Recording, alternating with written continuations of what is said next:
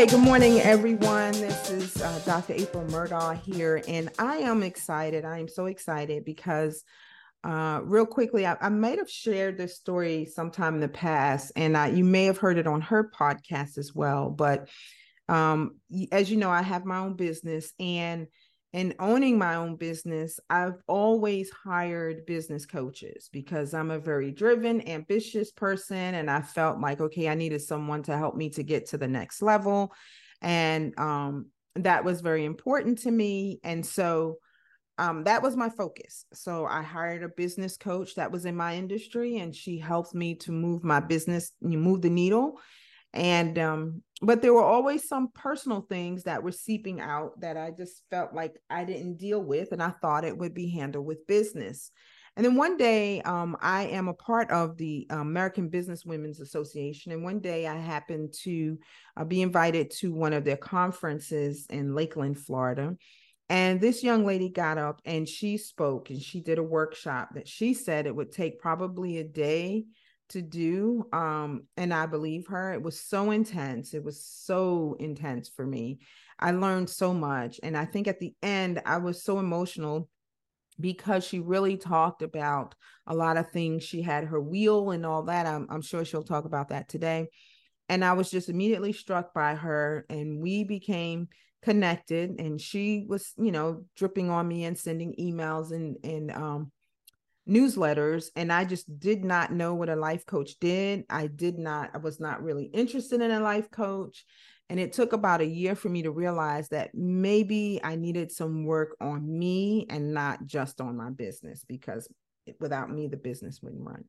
So long story to say, I connected with her, and we worked together for about 3 months of kind of intense weekly work. And she really helped me to deal with some of my belief systems and gave me a coping strategy that I use to this day. In fact, I texted her last week and told her that I employed this coping strategy, and it truly works. So today I have with me Miss Sophia Hyde. She is a life coach. She really helps people, successful people, maybe get unstuck, or people starting businesses. She'll tell you more about what she does and who her target market is. But I want to welcome her today to the podcast, Miss Sophia Hyde. Thank you. Hello, welcome. Thank you so much for having me. Yes, I'm glad you're here. So, Sophia, tell us a little bit about you. Tell me a little bit about you and how things work, how you get started, how did you get started, all of that. Sure. So I've been a life coach for only about 4 years, technically. I finished my my certification, my training 4 years ago, but I knew for 12 years that I wanted to be a life coach. It just took me a decade Mm. to a couple of things. One, I my life was really messy and disorganized, and I did and not at a stable place where I felt worthy enough to help. Like, you're I just feel like your life coach should somewhat have their life together. And so at the time that I realized this is what I wanted to do, I had also realized that I first had to let everything I had crumble and rebuild it. Like, I realized that my house of cards was fragile and that I needed to rebuild something different that could take me where I wanted to go. And so there was that. And then also, I think it took a while to really get to the place of worthiness. So after I became a life coach and went through coach training and started working with people, I realized, and I don't know if your podcast is all clean language, but there's just only one way to say this, which was damn, I had this in me all along. So it's like I thought I had to wait a decade because sure, I had some financial messes to clean up and I had some relationship stuff to clean up, but the skills of coaching and the way I'm able to help people, that was always in there. And so after I started coaching, I realized that I didn't need to wait that decade. It was just in my head. I believed that I had to reach some certain milestones to be worthy enough to help other people. And I think all of us deal with that. I know I deal with that as well in the line of work that I'm in. But tell me, how did you overcome that? Because obviously, I guess you had to be your own student or your own. Yeah, Yeah. How did So that work? yeah. And honestly, I wouldn't say I even regret it because the, the work that I did in that decade, the grit I had to apply, right, to be like, I'm gonna figure this out. Those ended up being the very skills and lessons and experiences that make me a good coach.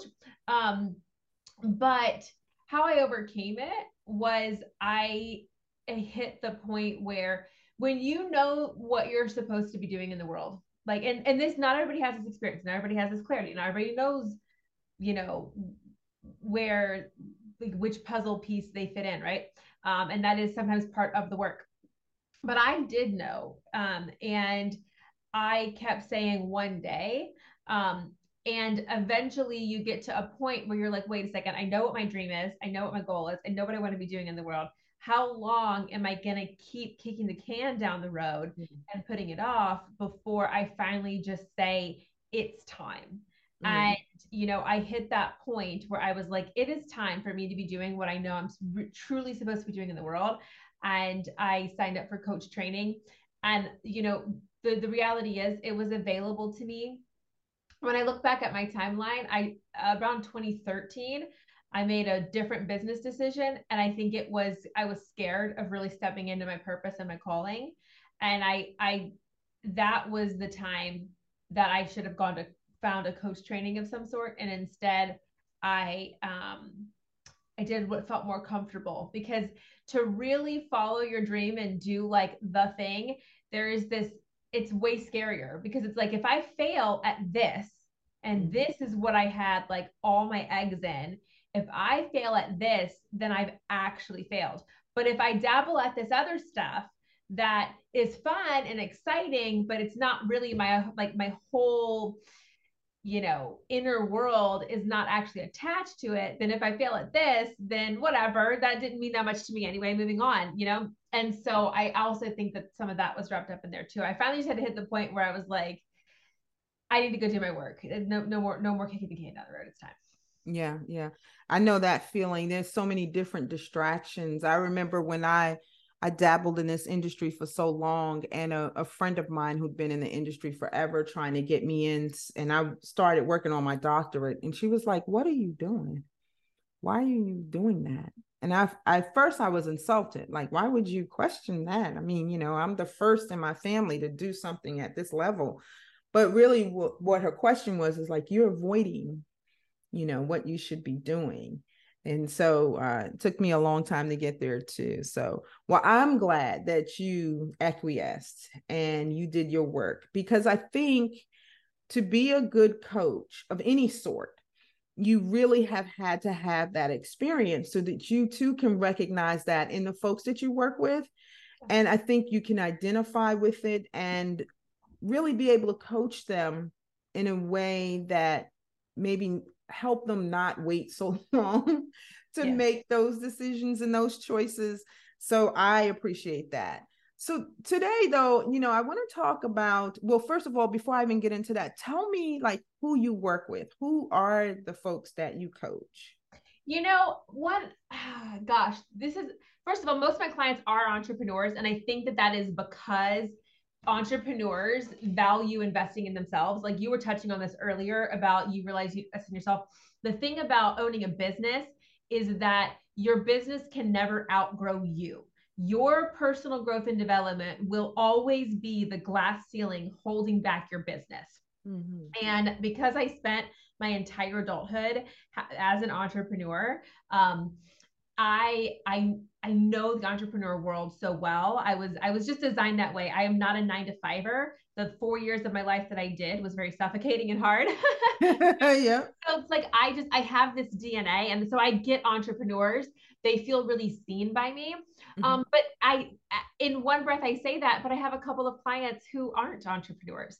And so the people who come to me, and I have men and women who are my clients. I've coached ages teenager to retirees, and people with many different cultural, racial, ethnic backgrounds. So the interesting thing though is it's continually the same exact tools. It's the same mindset. Like the things that people are struggling with, it's consistently the same things. Across gender, across age, like all these ways that we think our experiences may be unique. And trust me, everybody does have their own unique life experience. I'm not trying to say that. But the things that will set us all free, it's consistently very, very, very similar. Like and I guess it comes down to like, we're all humans, and the human experience is the human experience. And so a lot of times we're like beating ourselves up over these things. And I can't tell you how often I just say to somebody, like, welcome to being human. Like this is just, and so there's a lot of grace involved. But my clients typically come to me because there is some level of frustration or stuckness, like something isn't moving the way they want it to be moving. They've hit a wall somewhere in some way, and so I have probably half my clients are ADHD because I'm ADHD. And so I think when people who are easily distracted have to, if I could just be more disciplined, if I could just focus, so those kind of people will come to me, and I can move them through that. But yeah, I have been blessed with the most, it's hard for me to name a niche. I haven't, maybe I will one day get there, but right now I am just soaking in the joy of these vastly different experiences I get to work with. No, that's cool. That's cool. And I think something you said I had to jot down was your personal growth and development will not outgrow your business. And I think that was my struggle, right? Because for me personally, because I know that, I don't have a problem doing the work. Like if you tell me to walk 10 paces, I'm going to walk 10 paces. If you tell me to make 50 phone calls, I'm going to do the work, right? So that wasn't an issue, but working on me personally and dealing with mindset issues that probably date back to, for me, I know childhood and experiences and things of that nature, not realizing that those things can block my business growth and development, and so how they go hand in hand. So talk to us about that. Like, how do you help people there, especially in our situation? And in, based on this podcast, it's really about, money and moving people that may deal with some really tough money mindset issues. And tell us about, maybe where that stems from, maybe from your experience, and some of the things that you do without giving away the whole, kitchen sink, some of the things that you do to help people get through that. Listen, if I could give away the whole kitchen sink on this podcast, I would. Like I am not here to withhold anything. But the thing is, when it comes to specifically money, the interesting thing is that this is one area where everybody's experience really is very different and very unique and very nuanced. And I think one of the tools that you mentioned earlier, you referred to the tool that you are still using. And what, to the listeners, what she was talking about is a tool I have called the Thought Wheel. And that is a way for us to rewrite our thoughts. I spent many years here in the personal growth and development space, hearing about limiting beliefs. Your limiting beliefs, beliefs hold you back. It's your thoughts. And I worked with a couple of coaches over the years who helped me discover my limiting beliefs. But I'm a very DIY girl. Like I just want to just get in there and do the work. And I don't want to wait till my next appointment or something like that. No, like I want to do things in the moment. Grab it by the reins and take control. Like that is just how I am. And so I was very frustrated because I felt like how do I see my own limiting beliefs? How do I look in my own mirror instead of needing somebody else to hold up the mirror for me? Mm-hmm. And I developed this tool called the Thought Wheel. And it's not anything special. I found like a dozen different tools from other people who whatever reason, they didn't work for my brain. And so I just developed this one as like a combining on all of their other work, putting it into one place kind of a thing. And so, I think of that quote, I only can see further because I'm standing on the shoulders of giants. So I say that when I think of the Thought Wheel, I'm just standing on the shoulders of really amazing people in psychology and coaching who've come before me. And so all I did was just take essentially journal prompt questions that help you to really look inward and move through what's going on in your inside world. But one thing that is different that I had not seen other places, I just found that it really worked best for me this way, was to start with the feelings. So the prompt, like when you go into using this thought wheel tool, is when you have this like big feeling, like a trigger. And, you know, I call my trigger is often wanting to go eat ice cream at 10 o'clock at night. You know, when that sugar starts hitting me after the house is quiet and everything is slowed down, suddenly when it's quiet, that's when the stuff starts to bubble up that we've been avoiding or putting off or not addressing. And we go to look for our escape. And so for some people, they escape through, for me, it's food. But for other people, it might be alcohol. It can be pornography. It can be drugs. There's so many coping mechanisms. And so people are like, oh, something doesn't feel right, escape. It can be binging Netflix, you know? Mm-hmm. These are not things that are bad. There's nothing wrong with eating ice cream. The problem is when we use them as escapes. And so when those urges and that escapism and that craving to numb starts to hit, I realized that was actually the invitation. That was the doorway to say, you need to do some work. And I would inevitably find one of these limiting, quote unquote, limiting beliefs. I would find a thought that wasn't serving me underneath the surface of that always. And so for those of you listening, if you go to my website, faveself.com, F-A-V-E self.com, there's a free course called How to Manage Your Urges and Escapism. That's what this tool is. It's just where I'm going to introduce the thought wheel. You can download the PDF. You can get these journal prompt questions. And when those things start to bubble up, you can move through them. And it's built on the cognitive behavioral therapy principle, which is that our thoughts create our feelings. Our feelings create lead to our behaviors, and our behaviors create our results. And so at the end of the day, whatever we're doing, however we're feeling, it's actually a result of what's going on in our head. So we have to address these thoughts. And many, many, many times our thoughts are lying to us. They are not the truth. And so when we can get to the point that we recognize as humans, I am not my thoughts. They're not true. They're just there. I, Sophia, April, I am the person able to observe the thoughts. And so we have to disconnect from them, be able to hold them like they're malleable and be able to say, oh, look at this. Look what has arrived, like a package. Oh, look what has arrived. This is interesting. What is this? And then be able to decipher and say, is this true or is this not? Is this serving me or is this not? And so we have to be able to separate ourselves from our thoughts. And that's really where the work begins. And then you can take that principle and apply it to every area of your life. So for the purpose of this podcast, specifically when it comes to money, let's take that and apply it to money. So now we have something bubbling up. Maybe it's financial stress. Maybe sometimes the stress can be that there's actually more than you're used to. Maybe you've been living your life with less than $2,000 in your bank account your whole life. Suddenly you've had a couple of good paychecks or months or whatever. Now you're sitting on 6 or 10,000 and you're like, what do I do with this? It's very uncomfortable. And so what most people do is then they go to figure out how to spend it. Let me get it out of the bank account, right? Because this needs to go somewhere. They're not used to holding that much money. And so even just having a few extra $1,000 could cause these feelings to arrive.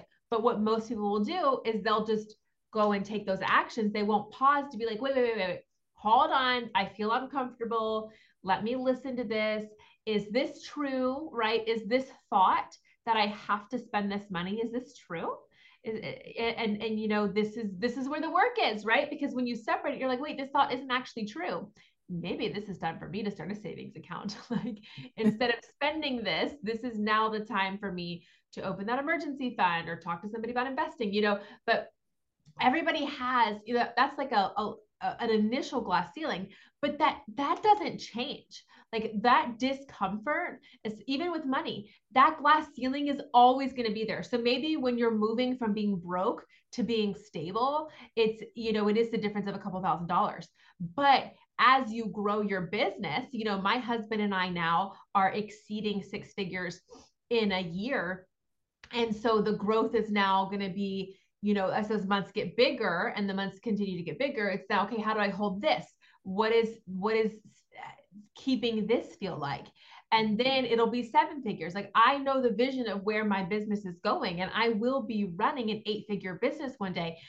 But to get there, I have to continue to break each glass ceiling along the way. It will not be an exponential jump from right here to an 8-figure business. It is going to be starting with each level of discomfort and welcoming in those feelings, doing the stretching, doing the growing, figuring out what has to be true at each level to expand myself. Because at the end of the day, it is truly, it's about it always comes back to the thoughts and the feelings over and over and over again. Gosh, you said so much there. And, that is really the beginning, though, the thoughts, dealing with those thoughts and those feelings. One of the things, or a few things that I hear a lot when I work with women are like, I'm bad with money. It's too difficult.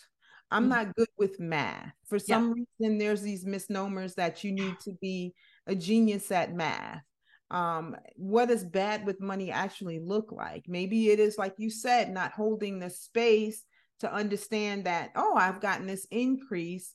Now, how do I deal with it? As opposed to now going back to that habit of, well, I don't know, I don't have enough. I'm bad with it, so I've got to spend it. It's going to go.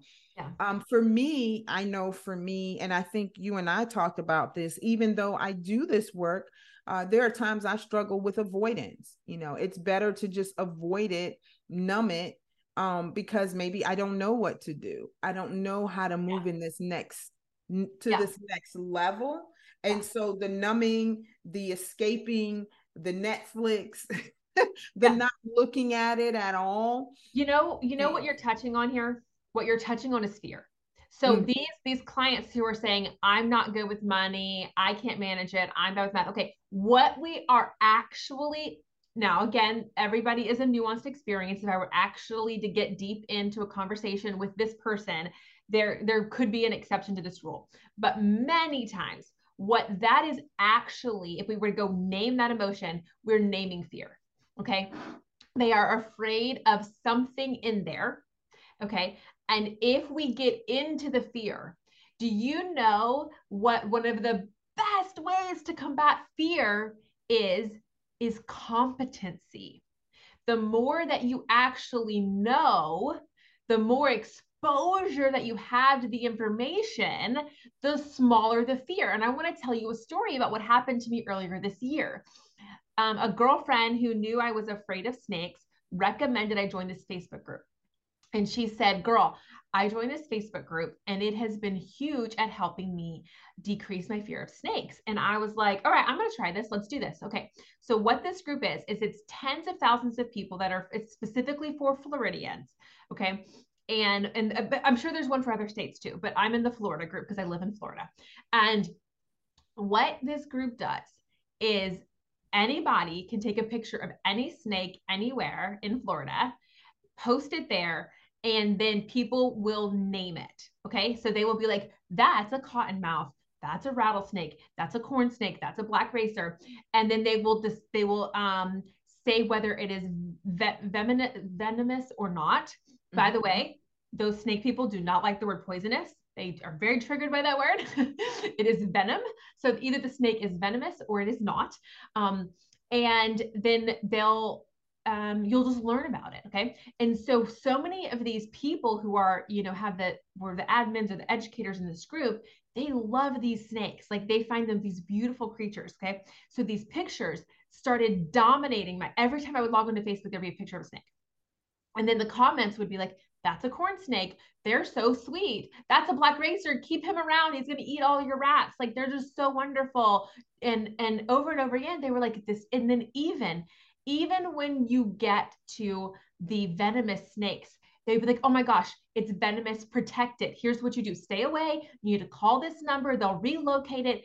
But nobody there was like, kill the snake, hate the snake. And they were all like, they're so beautiful. We just got to do the right thing. Now, the only ones that I will say that they were like, kill that MFer was the ones that are taking over the Everglades. What is that? what is it? There's is it boa constrictors? No, I don't know, whatever. There is the really giant snakes that are destroying the Everglades, and everybody wants those guys dead. But with the exception of those guys, all these snake people just love these beautiful snakes. And so what started happening was what I had a lot of fear around, I started being able to name, right? I'd be like, over time, you know, I would test myself and I'd see the picture come up. I'd be like, oh, I think that was a corn snake. Let me see if I'm right. I think that's a bit, you know.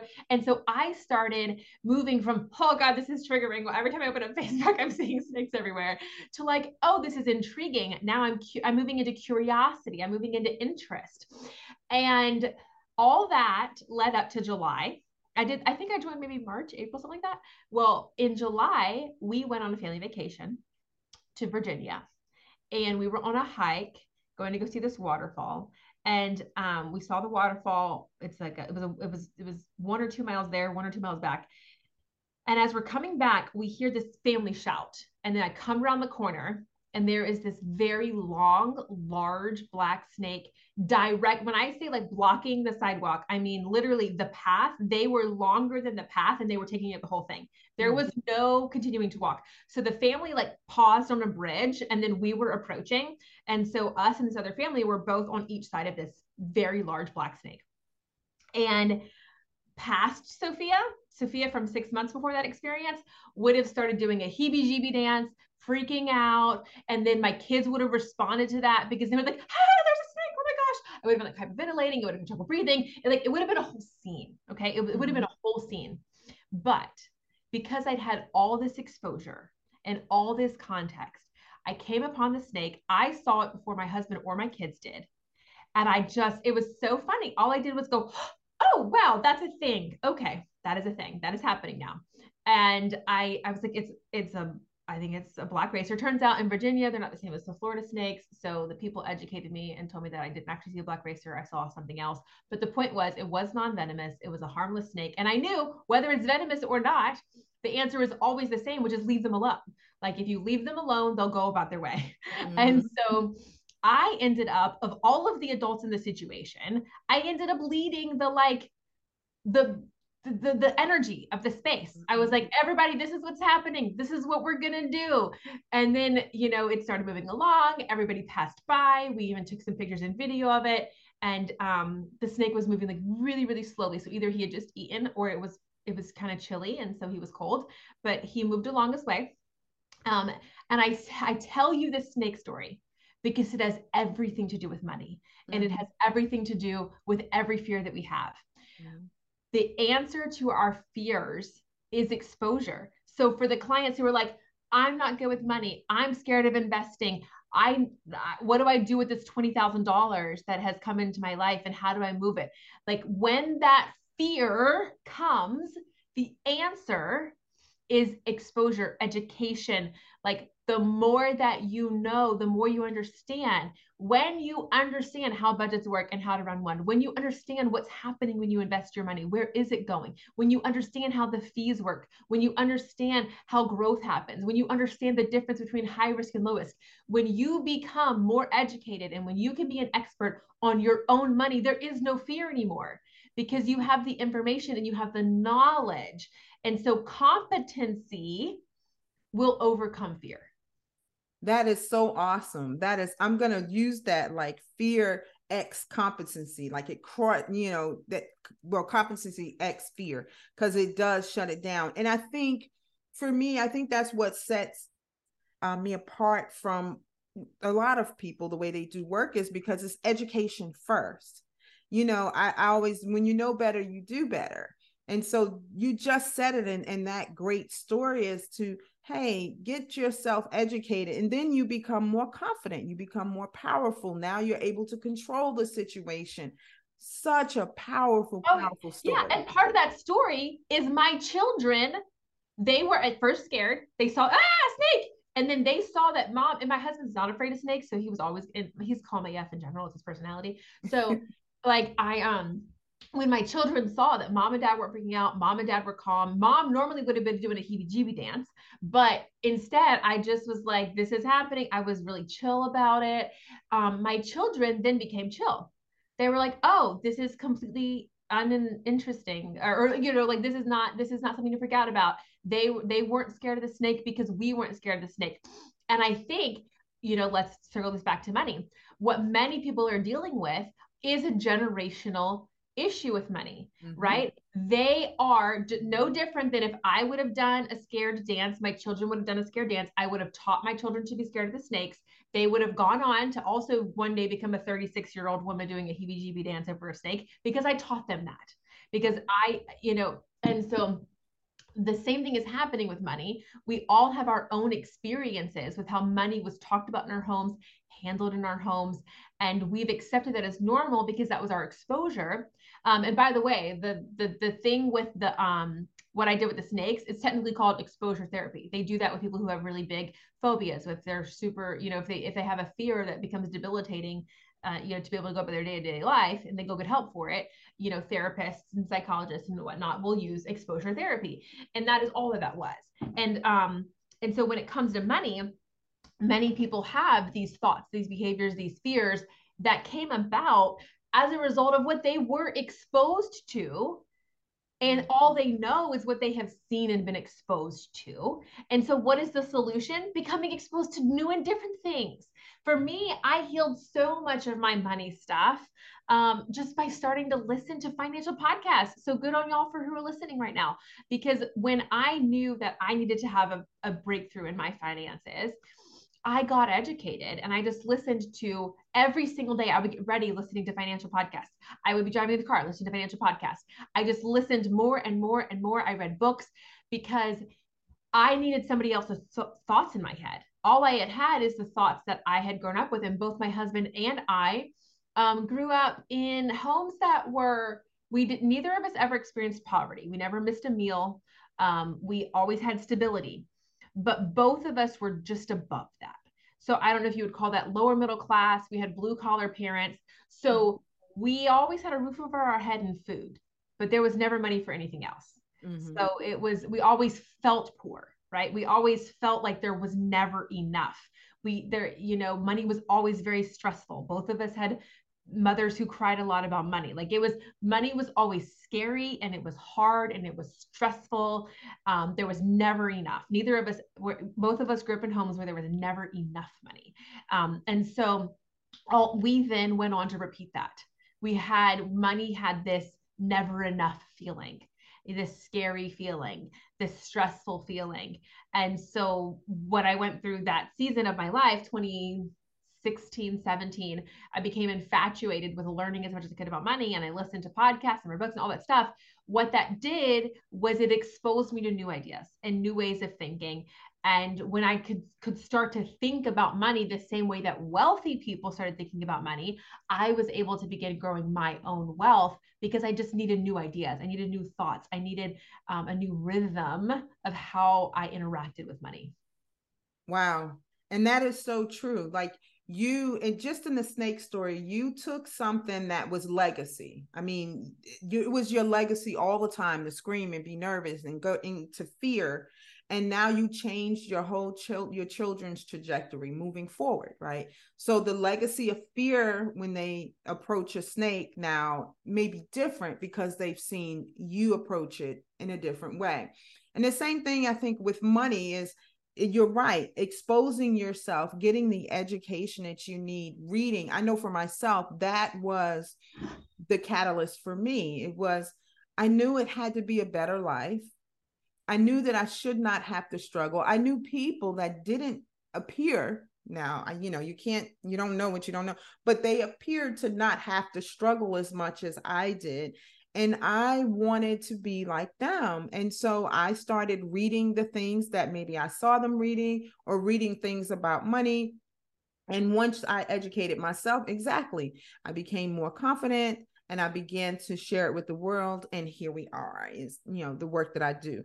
That is so, so important, is getting the education, becoming knowledgeable, and that will help your confidence. I was reading something the other day, and I put it on LinkedIn. Only 28% of women feel financially confident.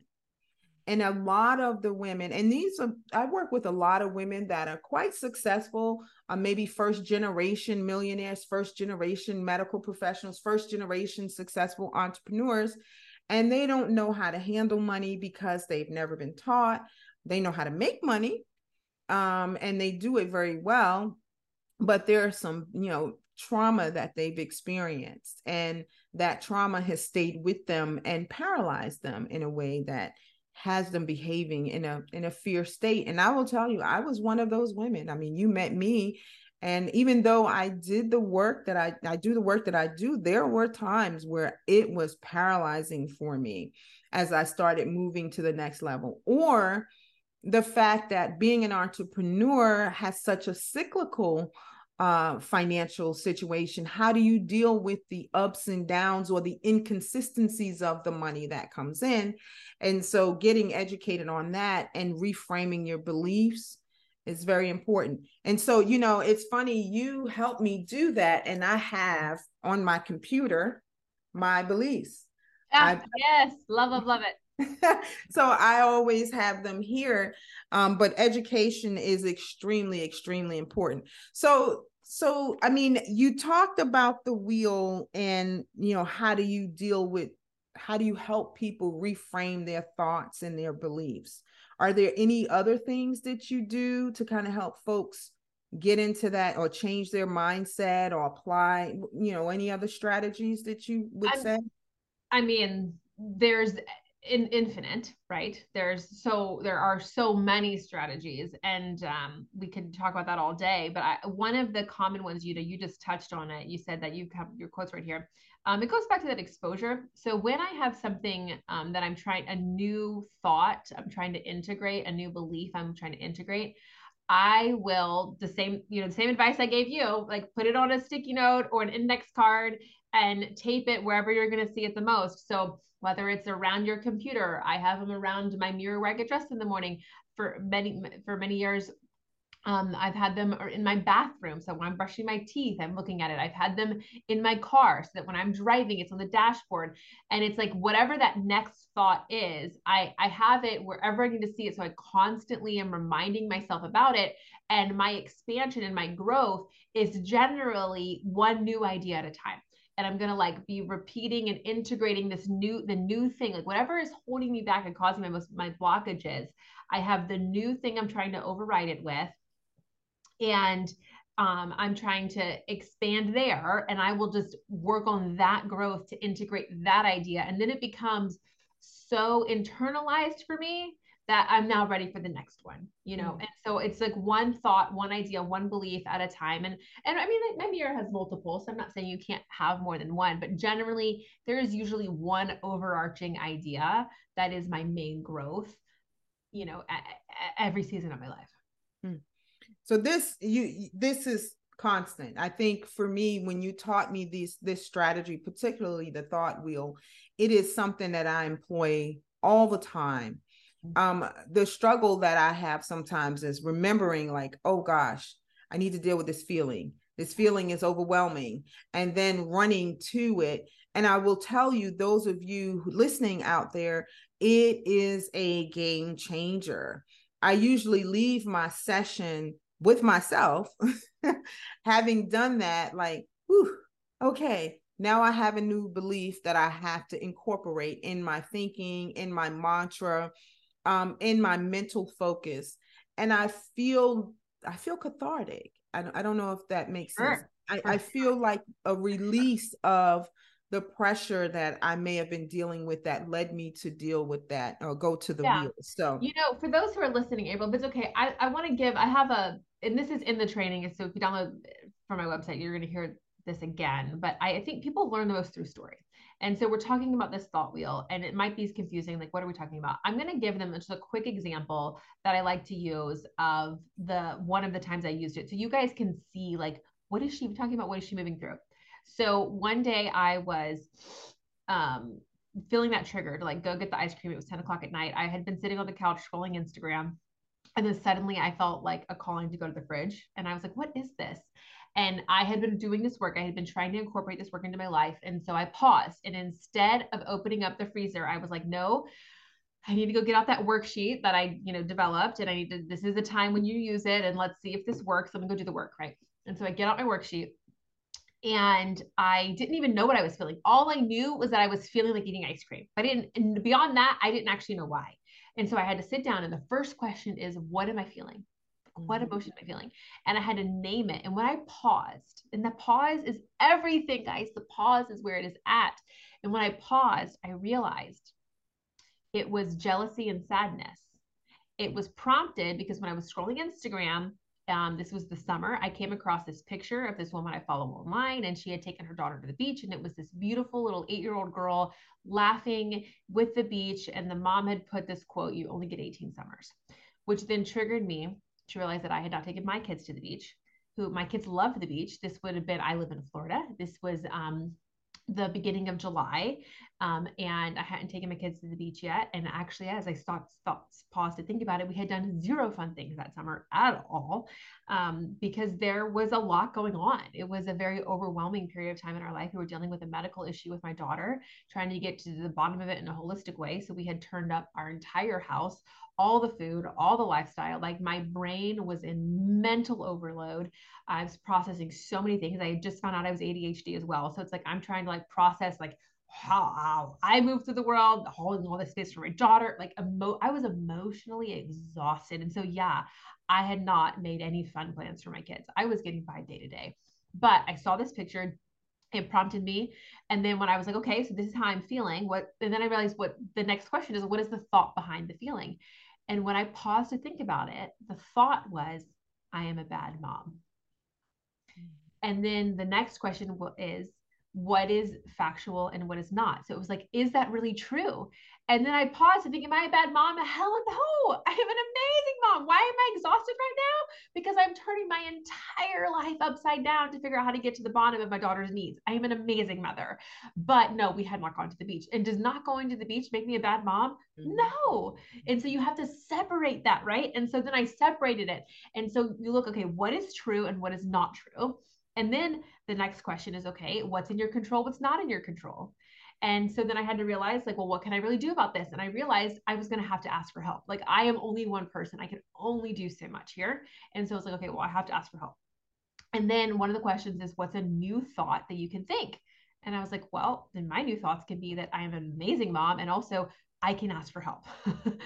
And then it was like, then what the next question is, what is an action you can take? And so I thought, okay, I need to just go ask for help. And so it was like 10 o'clock at night. I opened up Facebook Messenger.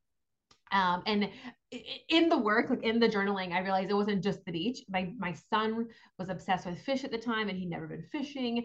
And my daughter loved swimming. I hadn't even taken her to a pool that summer. And so the thought was, the actions were, I'm going to ask my dad if he could take my son fishing. Like, I don't have to do this. So and my husband doesn't fish, and he travels a ton for work. And so like, it wasn't that he's like, because where's the dad? Well, he just physically wasn't there because he was doing his best. Right. And so, anyways, I texted my dad and asked him, can you take Liam fishing? And then I texted my girlfriend who has a pool, and we kept saying, you do that for months. Oh, we need to do a pool day. We need to do a play date. We need to do a play date with the kids. I texted her and I was like, hey, let's get that play date on the calendar. And then I texted another friend who I know loves to go to the beach and was like, girl, I've got to make some plans to go to the beach. Let's compare schedules. And they were all still awake. By 10:30, I had 3 days on the freaking calendar. Or I could have been eating ice cream.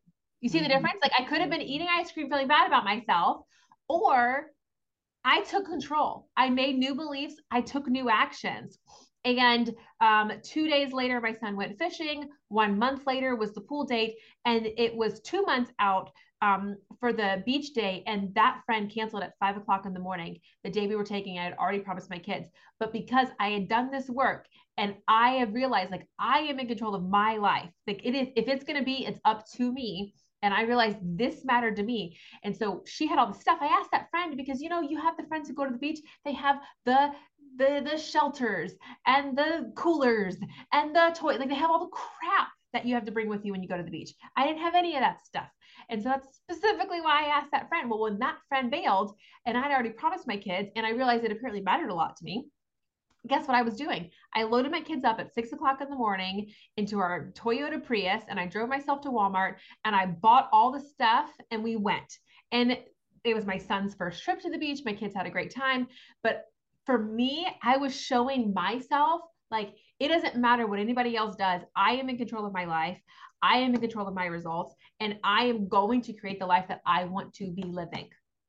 And by the way, let's not like keep perpetuating this. You only get 18 summers. Like, hopefully you live a long life. Your kids do too. You can still make memories when they're adults. That is a very shame inducing quote, which I, had to experience the shame side of it. But all that to say, like, you can move through that. And that is one example of the thought wheel. It is my go-to because so many people can relate to that one.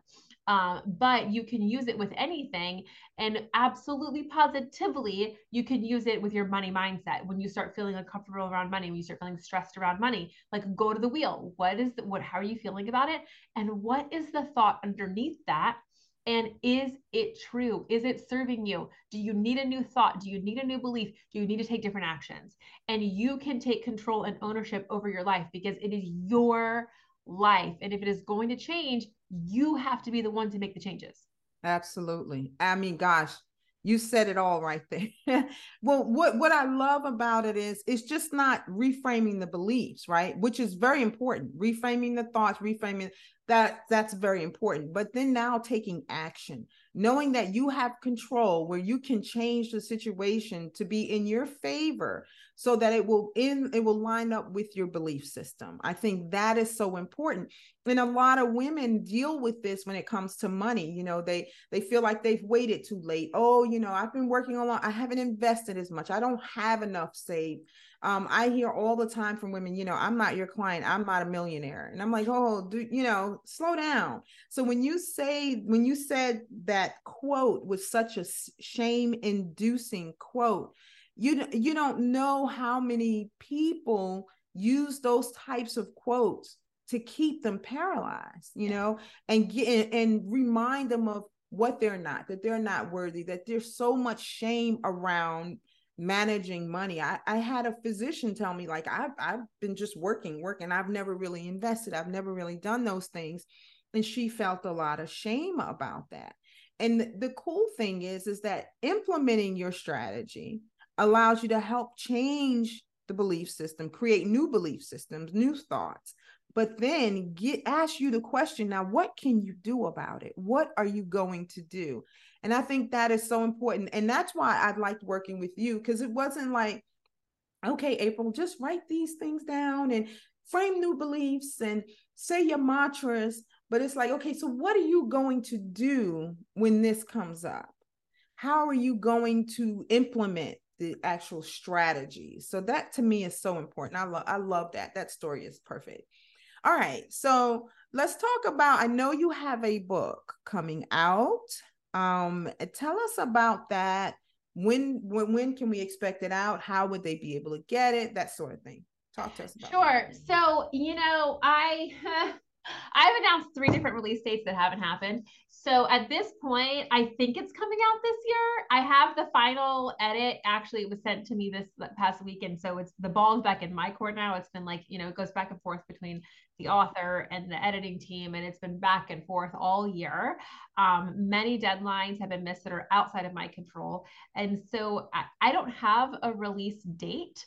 But I do think it's approaching, and I have every reason to believe it'll be out by the end of the year. But when I have it, I will let the world know. The book is titled Unleash Your Favorite Self. And my business is favorite self coaching because I believe that we've all grown up and in the last 30 years, the personal growth and development space has been dominated by these words of like being your best self or your most successful self.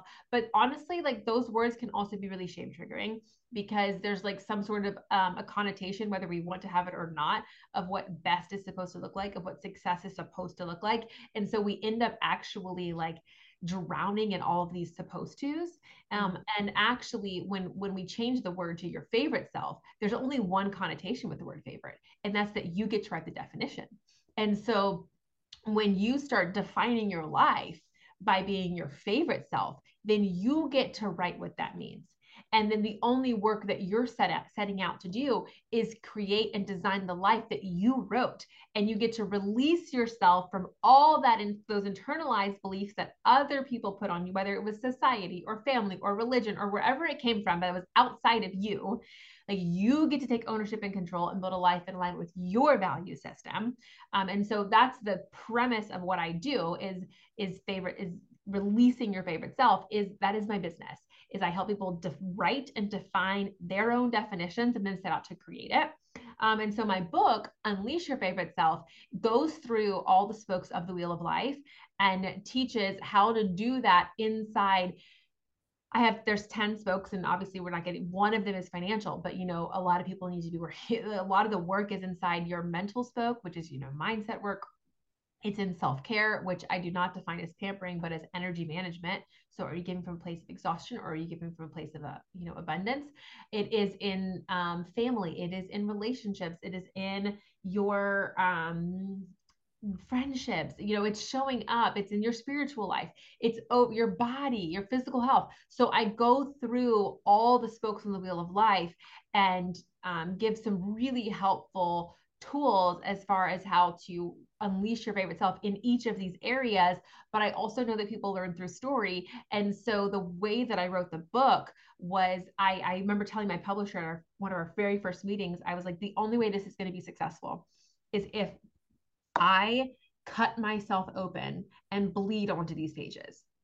Because I basically just like opened up my life in every single one of these spokes. So it's like half memoir and half tools, because a whole book about tools would feel like a textbook and would be boring. Mm-hmm. And a memoir is just about, somebody else and their story, and that's interesting.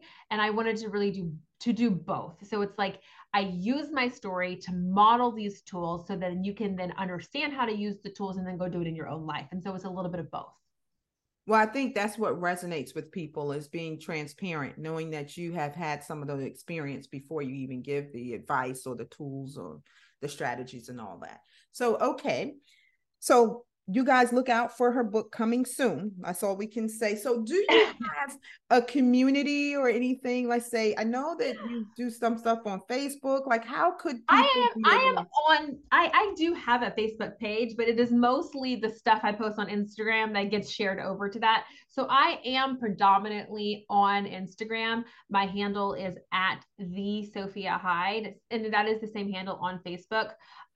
If you do go to my website to download the free course, the Managing Your Urges and Escapism, you will get, by downloading that, you actually get put on my weekly emails. And so trust me, if you're following me on Instagram or following me on Facebook, or you're getting the weekly emails, when I have a release date, it will definitely be announced. We will definitely be doing a countdown, and there will be incentives for pre-orders and all that good stuff that comes with books. Awesome. It will be coming hopefully this year, but I've just stopped announcing dates because we've missed 3 of them at this point. And I think it reminds me of people who custom build a house. So they're like, oh yeah, we're going to be moved in by Christmas. Mm-hmm. And then they're like, still not moved in and still not moved in. And then it's like the next Thanksgiving, they're finally moving in. And you're like, this wasn't quite what I had planned. That's how I feel about writing my first book. Well, hey, listen, it happens to everyone. So I'll be excited when it comes out. Thank you. So, all right. So I have about 3 questions to wrap us up, unless you have something else you wanted to add. I mean, you've given so many gems here. You guys, if you're listening to this, she has just literally laid out how to kind of conquer the money mindset challenges that you may be going through. And, she gave you a free tool. I would strongly encourage you. I have it on my computer right now. It's on my desktop, so that when those things happen to me, I print it out and I get to work on it. So I would encourage you to visit her website and definitely download the tool, download the course, do whatever you need to do, because I'm telling you, the step to really living the life you want, to being your favorite self. And I think for me, I was on the way to Bible study with a friend of mine the other day, and we're both at a stage in our lives where all of our children are grown now. They've all kind of left the nest and or on their way out. They don't need us anymore. Let's say helicopter mom stuff is over. Not that I've been that anyway. But now it's like, okay, so who am I? What does life look like for me? And I think that was also a question I had. That was one of the reasons I came to see Sophia as well, was like, hey, my life is changing. Who am I? My business is changing. And Favorite Self was great because it wasn't like I had to fit this mold of, well, I had to be super mom and $1 million business owner, and I had to work, 200 hours a week and blah, blah, blah. It was really what I wanted my life to look like. So, when it comes to money, I had to deal with that too. How much money do I really need? How do I want to feel about it? How do I want to manage it? How do I want to show up in the world when I'm dealing with people? So I would encourage you to get her stuff because it's powerful. All right, so we're going to wrap up, and I left 3 questions. I always have these ending show questions for folks. And so what's your favorite song that kind of gets you motivated, that gets Yeah. So I think that it's seasonal, it's definitely seasonal. It comes and goes. But right now, if I really needed to do a mindset shift or get myself going, I love a song called Pluto by the artist Jake Wesley Rogers. And the chorus is hate on me, hate on me, hate on me. You might as well hate the sun. And the reason that just is because so much of my life has been dealing with the idea of people pleasing and feeling shoulded on, and then having to deal with like when my favorite self is somebody that people don't like the way I'm moving through the world and who I'm becoming, and they have, it becomes sandpaper. Like I just become irritating to be around because I'm changing. I've had to deal with the fallout that creates. And so this idea of like, I am not too much. Like I am a lot, and I love being a lot. Mm-hmm. And I am intense, and sure, I am serious. And yeah, I do talk about deep things. And if like you have a problem with that and I rub you the wrong way, then like go find another room, put on some sunglasses. But like the sun, it is bright and it shines. It might be a little too much for you sometimes. So just leave the room and put on some damn sunglasses, but it's not my problem to manage. I'm going to keep shining bright. And so I love that song. It's called Pluto, and it's because it's just a reminder to like just keep shining. Even if you're too bright for some people, it is their problem, not yours. I'm going to look that up. I love that. That is so cool. So tell me your favorite book besides yours. I know yours, but I don't even know if I would call my own book my favorite book. But it's really hard to name a favorite book, but I will tell you, I will answer this through, what is the book I like to gift others the most? Okay. And I would say that book is a book called A Million Miles in 1,000 Years by Donald Miller. And it talks about the premises of telling good stories. So like writing a movie, it moves through the hero's journey, which the hero's journey is studied, in English by like every English major who ever took an English course in college. But the hero's journey is like really how to tell a good story.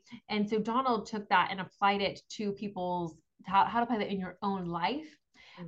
And that you can write your own story. And so I love that because we always have ownership over our lives. We always have ownership over our stories. And if we are not telling a good story with our lives, then we are also in full control to change it. And so, I love giving that book to people. That is awesome. That's cool. I like Donald Miller. All right. And a quote you try to live by. Sure. That also changes. And I have so many. So I'm going to share 2. Okay. One is the quote that I always come back to, and then one is the one I'm using like right now for my growth. So I am forever coming back to Brene Brown on authenticity, and that authenticity is a daily practice of oh crap, it's left my brain because I'm not looking at it right now. The daily practice of being who we really are, not who we're supposed to be, or something like that. Anyways, I completely messed it up because I don't have it in front of me. But anyways, love me some Brene Brown. Oh gosh, that is really going to bother me.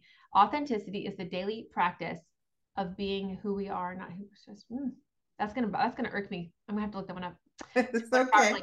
But anyways, the mantra that I'm like repeating to myself every single day right now, that is my personal growth right now, is let it be easy. Let it be easy. And that is because I am somebody who has spent my lifetime overcomplicating things, making it harder than it has to be. And I just constantly am reminding myself to let it be easy, choose the simple path. Like, even if I'm making up stories in my head of how something, what's the easy solution? What's the easy way out? Like, I just keep asking, reminding myself, like, I can let this be easy. It doesn't have to be hard. Everything does not have to be a struggle.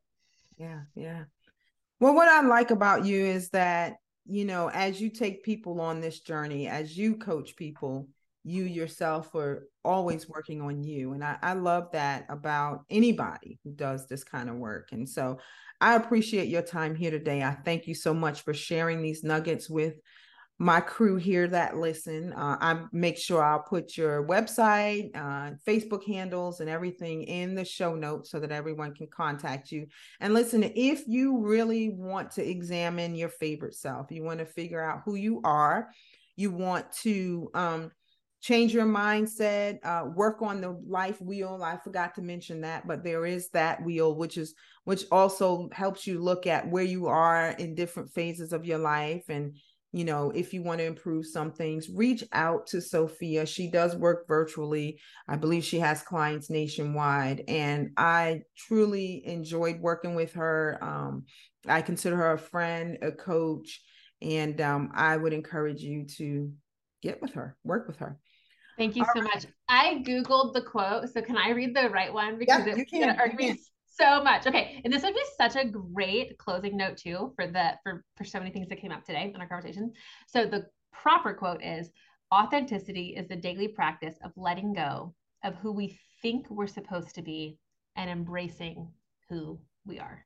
Yes, that is a great closing quote. Thank you so much for that. You are welcome. You guys have a great day. Bye.